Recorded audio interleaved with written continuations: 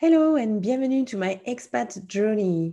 Today I have the privilege to welcome Frederik Cornu. Bienvenue Frederik. Thank you, Melissa. Thank you for having me. So I met Frederik through the French New Zealand Chamber of Commerce here in Auckland, New Zealand. And Frederik is co-chair of the Building and Infrastructure Committee from the Chamber of Commerce. And Frederik is going to talk to us about his wonderful and fulfilled expatriation journey.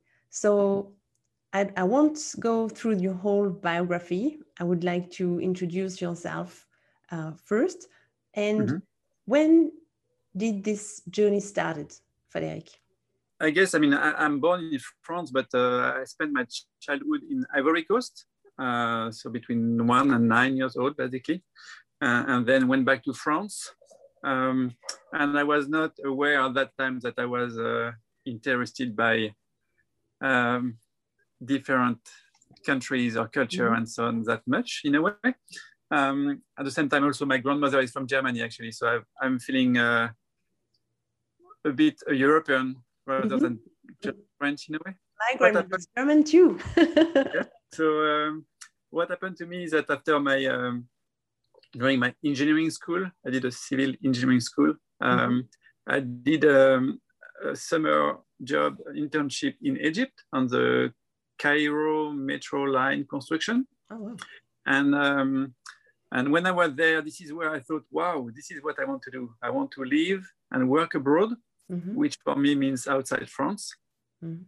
And this is where I realized the importance of foreign languages. Yeah. In order to exchange with other people.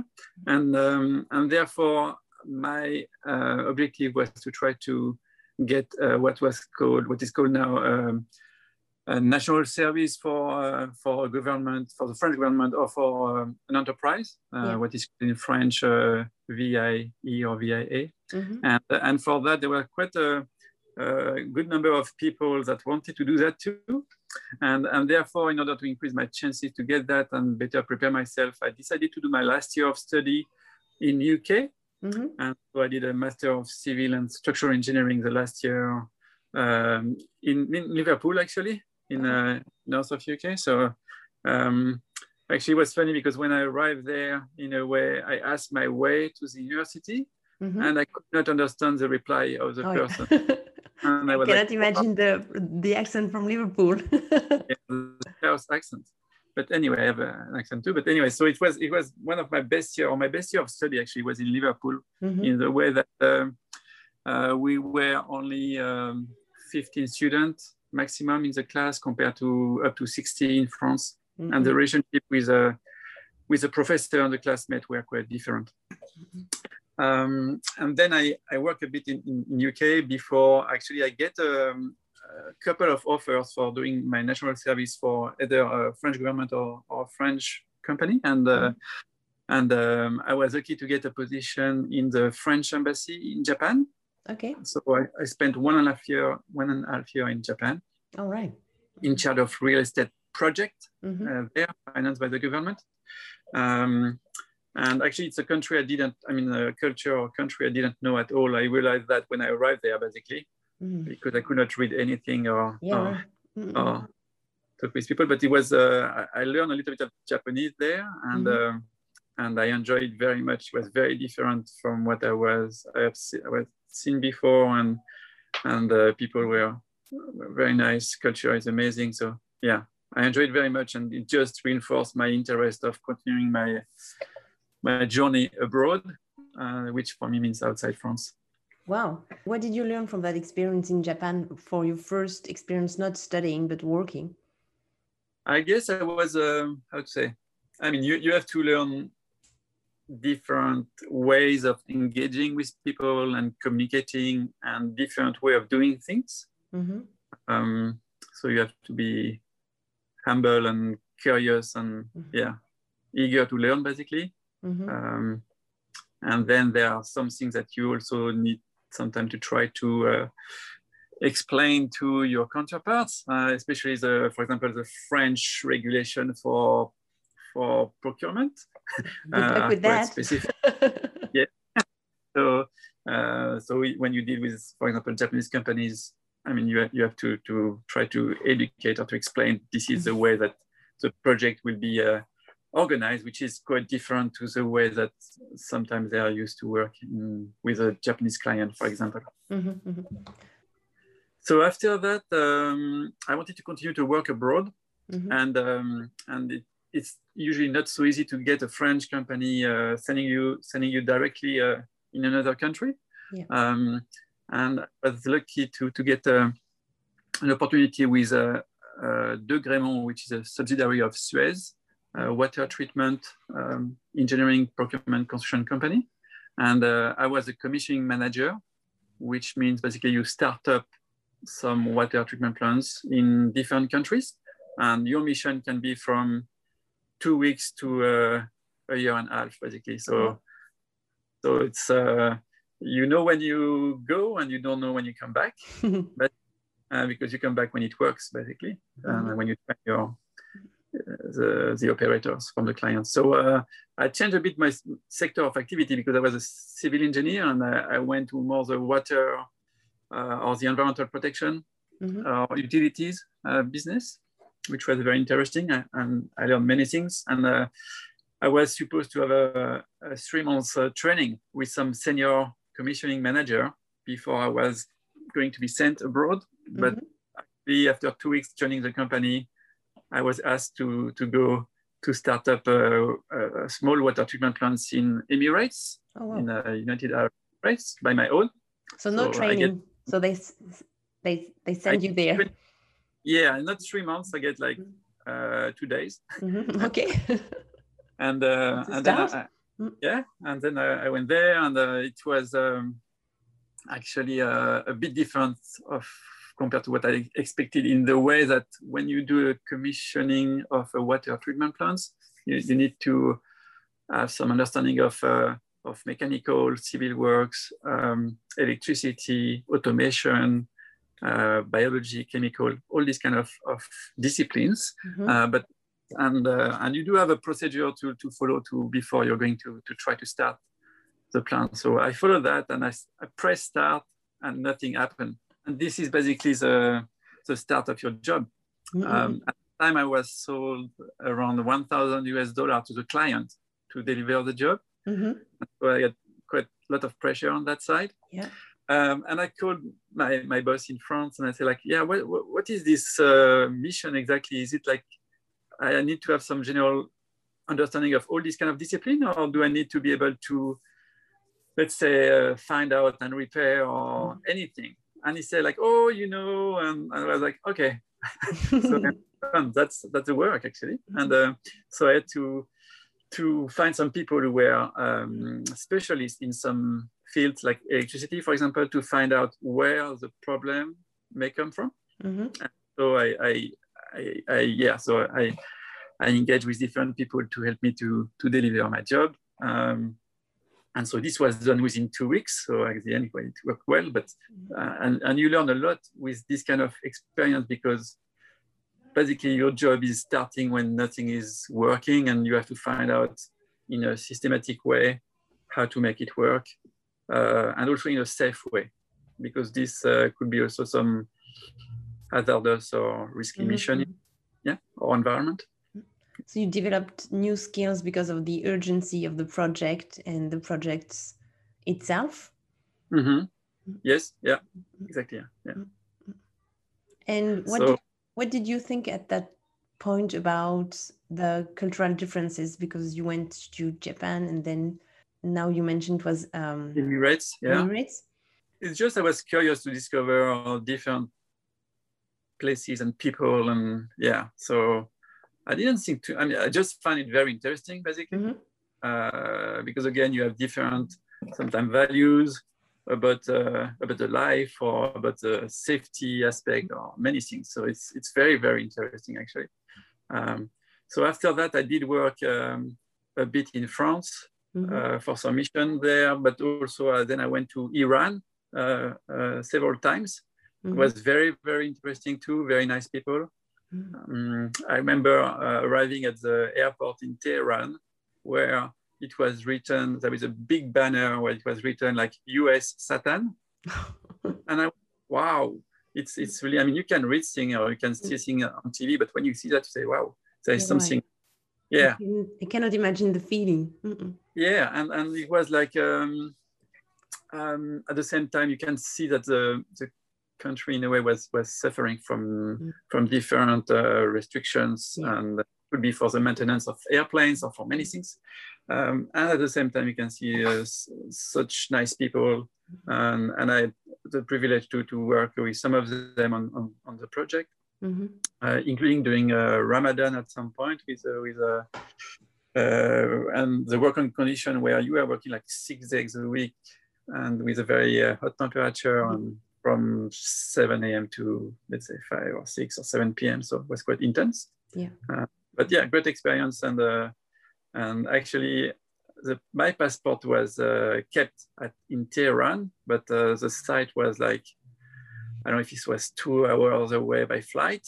So I was on an island in the middle of the sea with one small plane per week. Quite isolated. Yeah, it was okay, good experience. And then after that, still with the same company, I went to China. In Inner Mongolia, actually, in the north of China. And this was for a 3-month mission. Okay. And actually, at the end of the day, I spent more than 16 years in China, in different places, in different cities, for different jobs and different companies. But yeah, I stayed a bit more than what I expected. Yeah. So what happened? What made you choose to stay longer? So it was my wife that I met there, not on that particular mission, but a bit later. Okay. And that's the reason why I asked the company to say, I don't want to be moving around the world for too much more missions. And I would like to be an expatriate resident in China. Actually. Okay. So she's Chinese? Yes, she's half Mongol and half Han in terms of ethnicity. Yes, Chinese, yeah. So she was studying French at university in the city where I was doing one of my mission of 1 year, actually. Maybe one thing to share on my first mission in China was, in terms of the learning and so on, is that related to safety, for example. Yeah. I was working, I had one Chinese engineer who speak English, and then the rest of the team were people from the client side who was going to operate the plant. So I had to work with them to start the plant. Okay. And some people didn't have, they're ready to do or to take some risk to do some things. And therefore, I had to adapt my, let's say, my way to manage the commissioning of a very large plant. So to give you an idea, I think it was supplying water for like 1.5 million people. So it's a very big plant in terms of size and number of equipment to start. But anyway, the idea for me was I understood that they know better than me what was possible to do, and with what kind of equipment was available, what kind of know-how and things like this. So basically my plan, or what I ask, is to define some absolute, for example, in terms of safety, to say like, this is something that I will not accept and you can't do. And I will accept that we delay this project by a month if we don't have the right equipment or right tool to do that. But I don't want you to go inside a tank like maybe 10 meters down with a rope, and you risk to die, basically, or to have a grave accident. So some people were ready to take a lot of risk just because their boss, or somebody said, you have to do it, and the person will go for it. And I was quite shocked in that way. And so that's definitely a huge cultural differences. We won't do that in France, for sure. Yes, I mean, we do. Yeah, we not do that at that extent. But actually, when I worked in France, there were also other safety issues some time ago. And it's interesting to see that that's good news that we see that people have evolved. I mean, all of us have evolved on the way we look at safety. You can see, for example, wearing a safety belt in a car. Right. 40 years ago, or 30 years ago, or 20 years ago, it was not the case in some countries, and still not the case. So yeah, very true. So how did you get used to the changing location, changing countries, changing region? How did you get used to the change? I guess I was looking for it in a way. Yeah, I guess that I mean, I was interested to go abroad because it was different. So I wanted to see different things, different people, different culture, different way of doing things.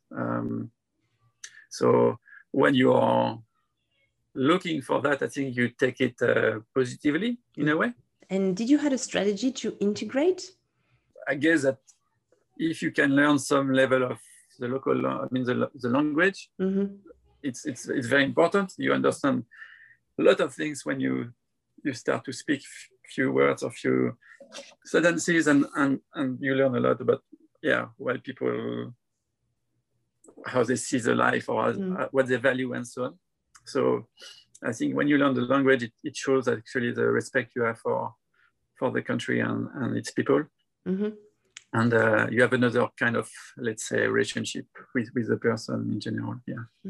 Yeah, so really taking the time and the energy to learn the language, the local language.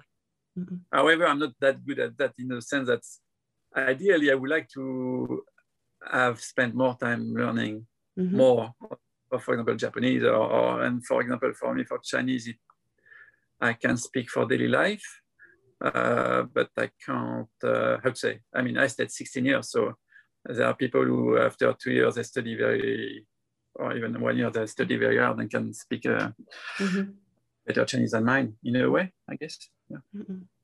So what cross-cultural differences did you really notice by staying so long in China? Well, I think the interesting thing is that when you arrive in a new place,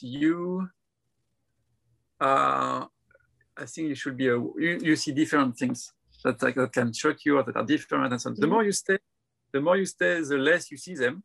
And therefore, for me, staying 16 years in China, I'm a third, or I'm half Chinese, and in a way, the way I see things, and the way I communicate or I engage with people. And the thing is, for example, the way you criticize or not someone in front of other people, or this kind of thing that you don't do, basically, or you do in a or maybe when easy, or is the way you say no or you say yes. So in China, people in general won't say no. I'm quite how to say, cautious. I don't like too much to say like Chinese are like this or French are like this. You know what I mean? Because it's much more complex than that. Yeah, much more. Yeah, definitely. But I guess like just when you ask someone to do something, or if you agree on something, and when you in China you will hear yes, but there are a lot of yes. So there is a yes that means that I hear you, I understand, I agree with you, and I will do it. And so there are at least 4 levels, but you will have sometimes just like I hear you and I agree with you, but I won't do it. Or I hear you and I don't agree with you, or just I hear you. Yes, I hear you, I disagree and I will never do it. So you have to, if you just take the basic sense of the word, you think that the person has agreed and will do it, but actually you find out that it's not the case. So you have to confirm and to see sometimes the body language or the way they say the yes and so on. So. And how did you learn that differences? Did you learn with your experience? Did you took some, I don't know, cultural trainings? Did you, was it with your partner you met? How did you deepen your knowledge? Yeah, I guess the experience. I mean, I see the difference when, for example, in the project. So just to, when I went to China for 2 missions, 3 months and 1 month. And at some point, the subsidiary of my company who had a German subsidiary, had won one project in China, and it was not going well. And the client wanted to stop the contract, and he was a very big reference for the group, so that they could not afford to not have a success on that. And they asked me as a commissioning manager from the head office to go there. Mm-hmm. And what happened there was not a question of technique or competencies or whatever. It was purely on how you engage with your Chinese client and how you understand what is important for them and so on. So actually there were so many examples of things that went wrong just because they didn't understand each other. Yeah. And for example, I will give you one example. As a supplier, if I fly to this city in China, mm-hmm. The client on a Sunday, if I arrive on Sunday, he will send a car with a driver, and maybe himself, he will come to receive mm-hmm. me. I'm a supplier. What happened there, when this client went to Germany, for example, yeah. he arrived on a Saturday and came to pick him up. Yeah. And he was on his own, he had to take a taxi and so on, and he could not speak that much English and so on. And he was so upset by that, mm-hmm. you know. And when we had some fight with the previous, with the subsidiary, it was about something else, but actually the root was coming from there, where there was like a lack of respect and attention and understanding. And so if you receive this client well, then you build up the relationship, mm-hmm. and then things are easier. So it took us many months, and thanks to also one of the engineers of our subsidiary there, a Chinese engineer who can understand both sides in a way. Oh wow! Mm-hmm. To build back the relationship and get the acceptance both technically but also politically, yeah. for the client to be happy. Yeah. Oh, what a great example! And you're right in the cross-cultural differences. How we make trust, how we build trust, mm-hmm. is a huge one. Yeah. It's very different from one heritage to another. Yes, and it's the basic of creating relationships. Yes. Yeah. And yeah. Actually, even talking about China, you have differences within China. China is huge. It's huge. So I've been working in Baotou, in Mongolia, in Baoding, which is near Beijing. I've been working 1 year in Dalian. Mm-hmm. And then I worked 1 year in Guangzhou, near Hong Kong, and then 1 year in Beijing. Mm-hmm. And this was for the same company. And then I joined an engineering firm, French one, based in Chongqing, in the center of China, on an infrastructure project, which was again different in terms of the local culture and the way of doing things, and the food is very different. So, and then I went to Shanghai. So there I spent 10 years, sorry. Okay. I was a deputy GM for this firm, and then I joined another company called Bureau Veritas, where I worked for almost 12 years mm-hmm. altogether. Yeah. So, yeah. And how did you arrive in New Zealand? So actually, what happened is I've been following environmental protection, climate change, pollution for 20 plus years now. First looking at the water, but then at the waste management, and then at the air pollution. And China was really at the, let's say, on the front line in terms of air pollution. And when our daughter is born, so our daughter is born close to 8 years ago now, mm-hmm. It just made a click in my head that, wow, we can't stay here. And it was a very, very difficult call, because my wife, being Chinese, she was happy to be in China and had no interest to go somewhere else. And my job was very interesting, great colleagues. And the growth was just amazing. The company I worked for, we were 250 in 2006. And maybe 8 years later, we were about 4,000 or 4,500. Mm-hmm. So a very strong growth. But nevertheless, I thought, we had to give you, we could not go out really in the weekend without thinking, or for me, thinking too much that the air pollution is too high and it's not good really? for the, yeah. So at if that you do point, that, yes. So you do that one weekend, it's not a big issue. You do this 2 weekends, and then you start to realize, wow, that's going to happen often, and I don't want to have that in a way. So that's coming to. We were looking for a place where it's there's clean air, good environment, good economy, nice people, and so on. So I asked my company to move to either, actually at that time I was looking either at Singapore or Oceania, Australia, in terms of size of market. And there was no position there, and actually I ended up in Paris. so the air is not really fresh in Paris neither.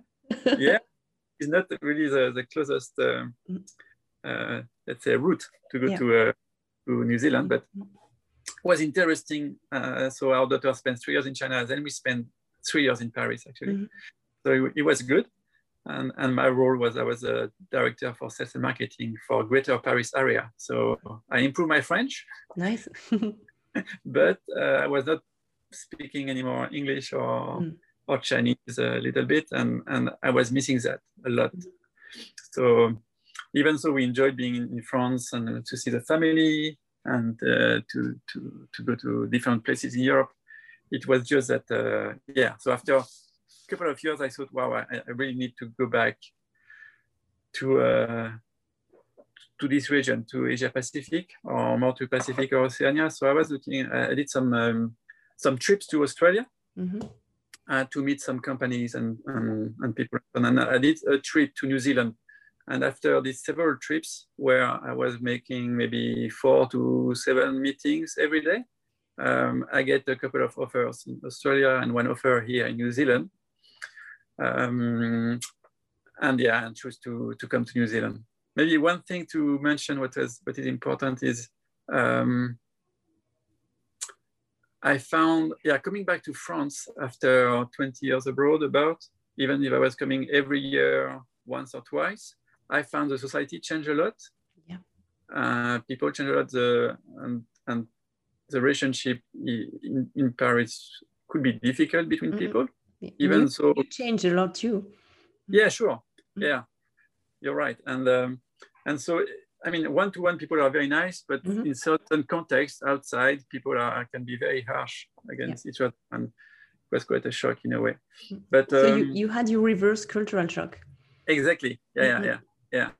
And another example, if we have a presentation in France with all our managers at the French level, and then the head of one department will say, we're going to do that, this market and this product and so on. And then in this context, there is someone who will stand up and say, oh, it's not going to work. And I was like, what? And like in China, this is never happening like this. So I was a bit shocked by that. But the funny thing is that sometimes some people will just say, what is not the 2% or the 5% that is not working, but they want to make the point, which is a fair point. Sometimes they have a solution that's good. Sometimes they don't have a solution, but they just want to say that it's not working.